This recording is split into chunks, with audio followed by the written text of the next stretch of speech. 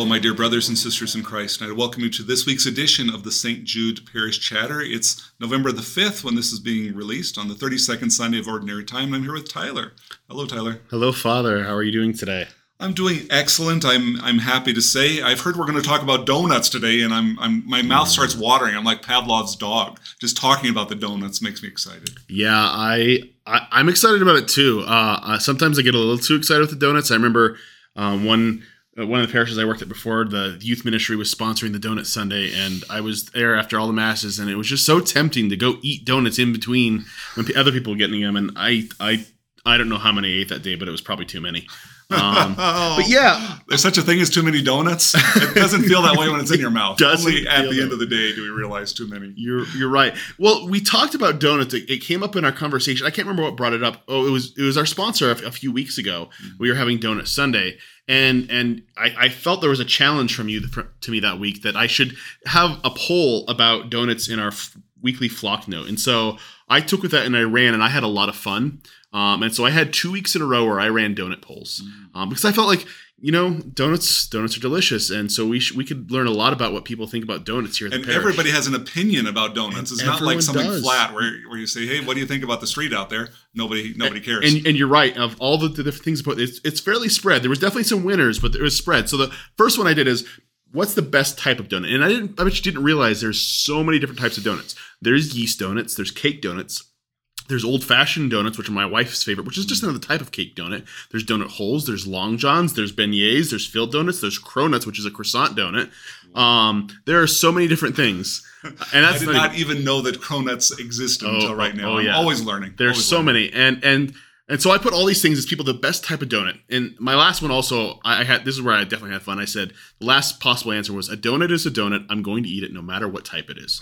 That one didn't win, but I definitely had 4 people that voted for it. Do you have any idea what people's favorite type of donut is? Well, I'm as human as everybody else. I want to believe that everybody agrees with me, and what my favorite type of donut is their favorite type. So I always call them raised donuts when it's the yeast donuts. Yeah. Because, it's kind of airy, and you put it in your mouth, and it just kind of melts in your mouth, and then the sugar goes over the top of your tongue. So a yeast donut is what I would put in. You're correct. That was definitely the number one. They had the 9 votes. Again, things were pretty spread, though.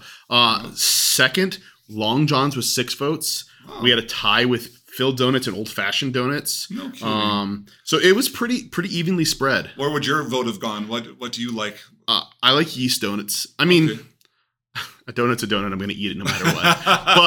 But you're one of the 4, aren't you? I wasn't. I like yeast donuts a whole lot. For the exact, it's soft. It's airy. I'm really hungry now. My wife's definitely would have been old fashioned. She loves it. Anytime we happen to go get donuts, we got to make sure we can get her an old fashioned. At the end of this recording, we'll have to wipe the microphone from all the spit. Exactly. What was the other question? The other one, I thought, okay, we favorite type of donut, sure, but there's different flavors, whether it's glazed or a chocolate glazed or jelly filled or cream filled or sprinkles or just a sugar or a powdered sugar, a maple, apple fritter. And then I also put another option again, which is, I told you last week, a donut is a donut. I'm going to eat it no matter what type it is. And then 4 people again picked that one. Same ones. God bless them. So any guesses people's favorite flavor of donut? I think it's just glazed because you can kind of mess up a donut. It's like a steak. You put too much steak sauce on it and you no longer taste the steak. Right. So just let it be a donut. I think glazed is the best expression of donutry. I would agree with you there. And I didn't put an option for like bacon or cereal donuts because those are definitely out there now. I would agree. Glazed would be my favorite. But the number one actually wasn't glazed. What was it? It was chocolate glaze, which is a type of glaze. People like the chocolate, but they want the chocolate on there. They do. Yeah. Glazed actually come in third after a tie for second, which was jelly filled and cream filled tied for second. So people like cream, or they like filled donuts apparently, which is never something I gravitate towards. Yeah, me neither. I always think that kind of wrecks the donut. You get all this other stuff that you have to deal with. And I think I'm also with you with the glaze. I want it simple. I like the yeast donut. I like the airiness. I want a glaze, which is there. It's nice, but then it gets out of the way for the fried dough. We forget that they're glazed very quickly once you put it in your mouth. So it was fun. We actually had a really high turnout in terms of people voting for these polls, Really? which was a lot of fun. So thank you for everyone who filled out the poll. I look forward to seeing your responses every week. If you have any other ideas for them, please send them my way, because I always have to each week think, what am I going to put this week for the poll? So I'm learning something about my parish. We have high opinions about donuts, strong opinions about donuts out there. Everybody wants to vote. That's wonderful. So thanks again for that. Our sponsor this week. Next Saturday, this podcast is coming out on the 5th of November. But next Saturday on November 12th at the 5 p.m. anticipatory mass, we're having a Veterans Patriotic Mass in honor of Veterans Day on the 11th. Please, especially if you're a veteran, please join us at that Mass. Mm-hmm. Deacon Mike will be preaching. I didn't know that. You told me earlier that he's a veteran as well. I didn't know that about him. He is a veteran. Father Schaefer is a veteran as well. We've invited him to come to be with us that day, and I expect him to be here. And I just invite everybody to pray for all of the veterans, even those who are currently serving. There are some difficult dynamics, I think, right now in the military, and we want them to be supported and loved because they're willing to lay down their lives for us, and we want to pray for them and pray that the angels will keep them safe. Absolutely. So, join us next Saturday, November 12th at the 5 p.m. Mass for a Veterans Mass.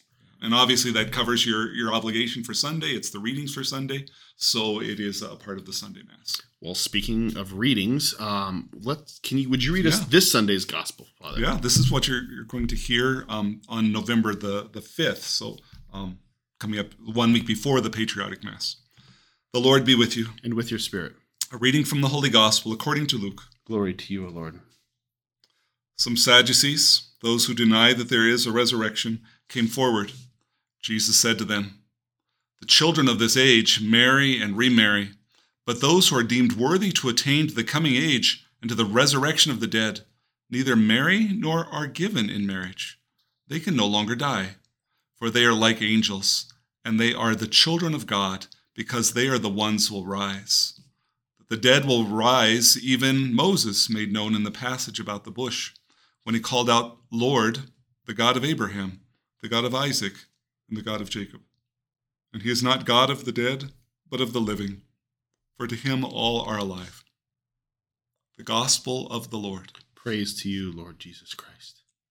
So these were Sadducees that came up to ask the Lord about what it's like in the resurrection. Will there be marriage in the resurrection? And it reminds me of my favorite Sadducee joke. You want to hear my Sadducee joke, Tyler? I'd love to hear your Sadducee joke. So the Sadducees were those who did not believe in the resurrection, so they were sad, you see. I knew the punchline there because my wife likes that one. Oh, you saw it coming. But I still Hopefully love somebody's giggling as they ride in their car right now, or not just rolling their eyes. Keep your eyes on the road if you're riding in the car listening to the podcast. The line that just jumps out to me is the image of marriage. The children of this age marry and remarry, but those who are deemed worthy to the coming age and the resurrection are like the angels. And so in heaven, there isn't marriage, but there is marriage in this world. And so the church takes marriage very seriously because it's a covenant, a divine bond between a man and a woman. And so we take it very seriously. Can I share with you a little, Tyler, what's in the Catechism of the Catholic Church? Absolutely. And this is just the teachings of the church. It's from paragraph 1639. Actually, I'll go to 1640, one paragraph after. "Thus, the marriage bond has been established by God himself in such a way that marriage concluded and consummated between baptized persons can never be dissolved. This bond, which results from the free human act of the spouses and their consummation of the marriage, is a reality henceforth irrevocable and gives rise to the covenant guaranteed by God's fidelity. The church does not have the power to contravene this disposition of divine wisdom." It's a beautiful teaching that marriage is not a human thing, but a godly thing. And as such, if there's a marriage there, the church even herself doesn't have the authority to destroy that marriage and to say that marriage can't be there. Now, sometimes there was never marriage there, and there's a process called an annulment where we analyze, was there actually a marriage there at the beginning? But if there really was a marriage, even the church does not have the authority to destroy the covenant, because a covenant is a divine union, not a human union.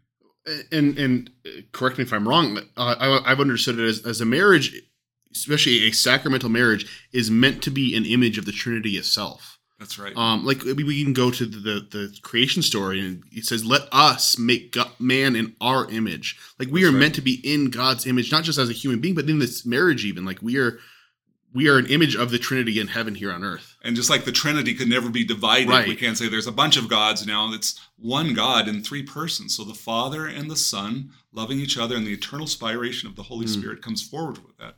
Just like a husband and wife loves one another, and the children spirate forward Absolutely. from that as a gift from God. Absolutely. And so we're reminded here again that children are godly gifts. They're holy things. And parents are just stewards of those gifts. They're to raise the children as God has seen fit. But it's all an offspring of God's divine wisdom and his plan. Absolutely. So there's another image that I wanted to bring forward, and that's marriage in heaven, because our Lord makes this reference to the children of this age. In this world we marry, but in the coming age, they're like angels. So what is heaven like? So angels are not the same as saints. Saints, like we celebrated last Tuesday at the All Saints Day Mass, these are people who lived in this world. They had bodies. They were faithful to the Lord and received his mercy and entered into eternal life in heaven. But angels never had bodies.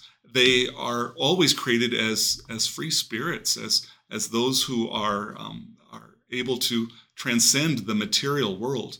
And when they come into our world, like at the apparition, when the Blessed Virgin Mary saw the angel Gabriel telling her that she would give birth, the angel doesn't stay for very long. This isn't his world. He's just here for a little while, and then he goes on to his own realm, to be with God in heaven, where they're designed to be at.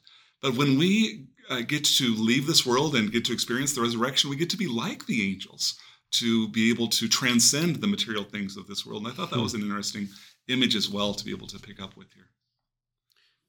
Yeah, it's just funny. A couple of weeks ago, I was talking about the idea of heaven, like with the middle schoolers, and like this idea that there's a joy there, and yet we fully don't understand what it's like, because we are of this material world, and we're trying to, we can try to give words to it only to a certain extent, and to be there with the angels, to worship there, and that is, I mean, ultimately that's our goal. We're not meant for this world.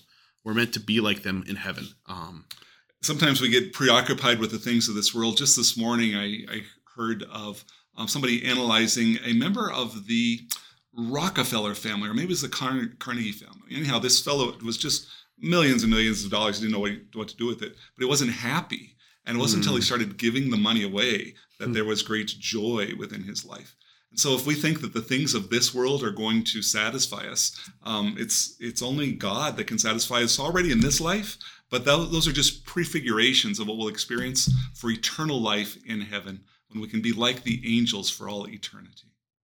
Yeah, I've been married for 6.5 years. I've got a couple kids, and there's a desire in me to be able to give things to my kids, make sure they have the right things growing up, and they're taken care of, and everything. But ultimately, my main goal is that they might become holy, that they might become a saint and be in heaven. Like, sure, all these things are great. Having a nice backyard to run around in, and having the right clothes, or just clothes in general, and nice food, that's wonderful. It's nice, but ultimately, that's not my main goal as a father to them. I want them to become holy. I want them to become saints. And, every day before my daughter goes to school, we take my daughter to school, and I come off to work, we say a family prayer, and I always finish that with, like, help us to become the saints we're calling to be today. And that's ultimately our goal. Like, that's what we want to be. And not only do we want our children to be saints, husbands and wives should want their spouses to be saints. And so they're helping them to be good and holy, and always leading them to make good decisions. That's why it's such a travesty when one member of the one spouse says, "Hey, let's do this sin," and proposes sin to enter in. They're going in the wrong direction for their relationship.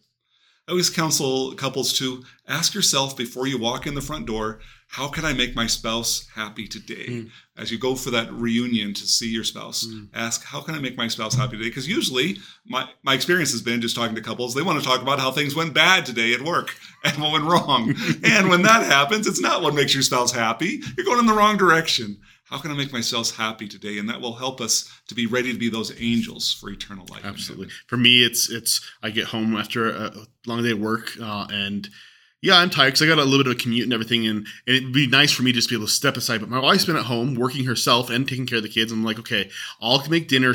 I'll let her go and spend 10, 15 minutes just to herself, and that's usually it doesn't happen every day, but try to give her that opportunity. And I think that's a good way of thinking. How can I make my spouse happy today instead of this is what I need right now? So wonderful. This is I don't know. I enjoy having this conversation with you, and it's been great. I love talking about the gospel, and I hope our parishioners do too. I love loving the gospel. I love, and you've brought the catechism as well. So if you look in the notes for these episodes, if there's ever a catechism reference, I'll always put a link to that so you can go read it yourself. So wonderful to have you again, have this conversation with us. Would you give us your blessing before we go? Absolutely. The Lord be with you. And with your spirit. May Almighty God bless us, protect us from all evil, and bring us to everlasting life. In the name of the Father, the Son, and the Holy Spirit. Amen.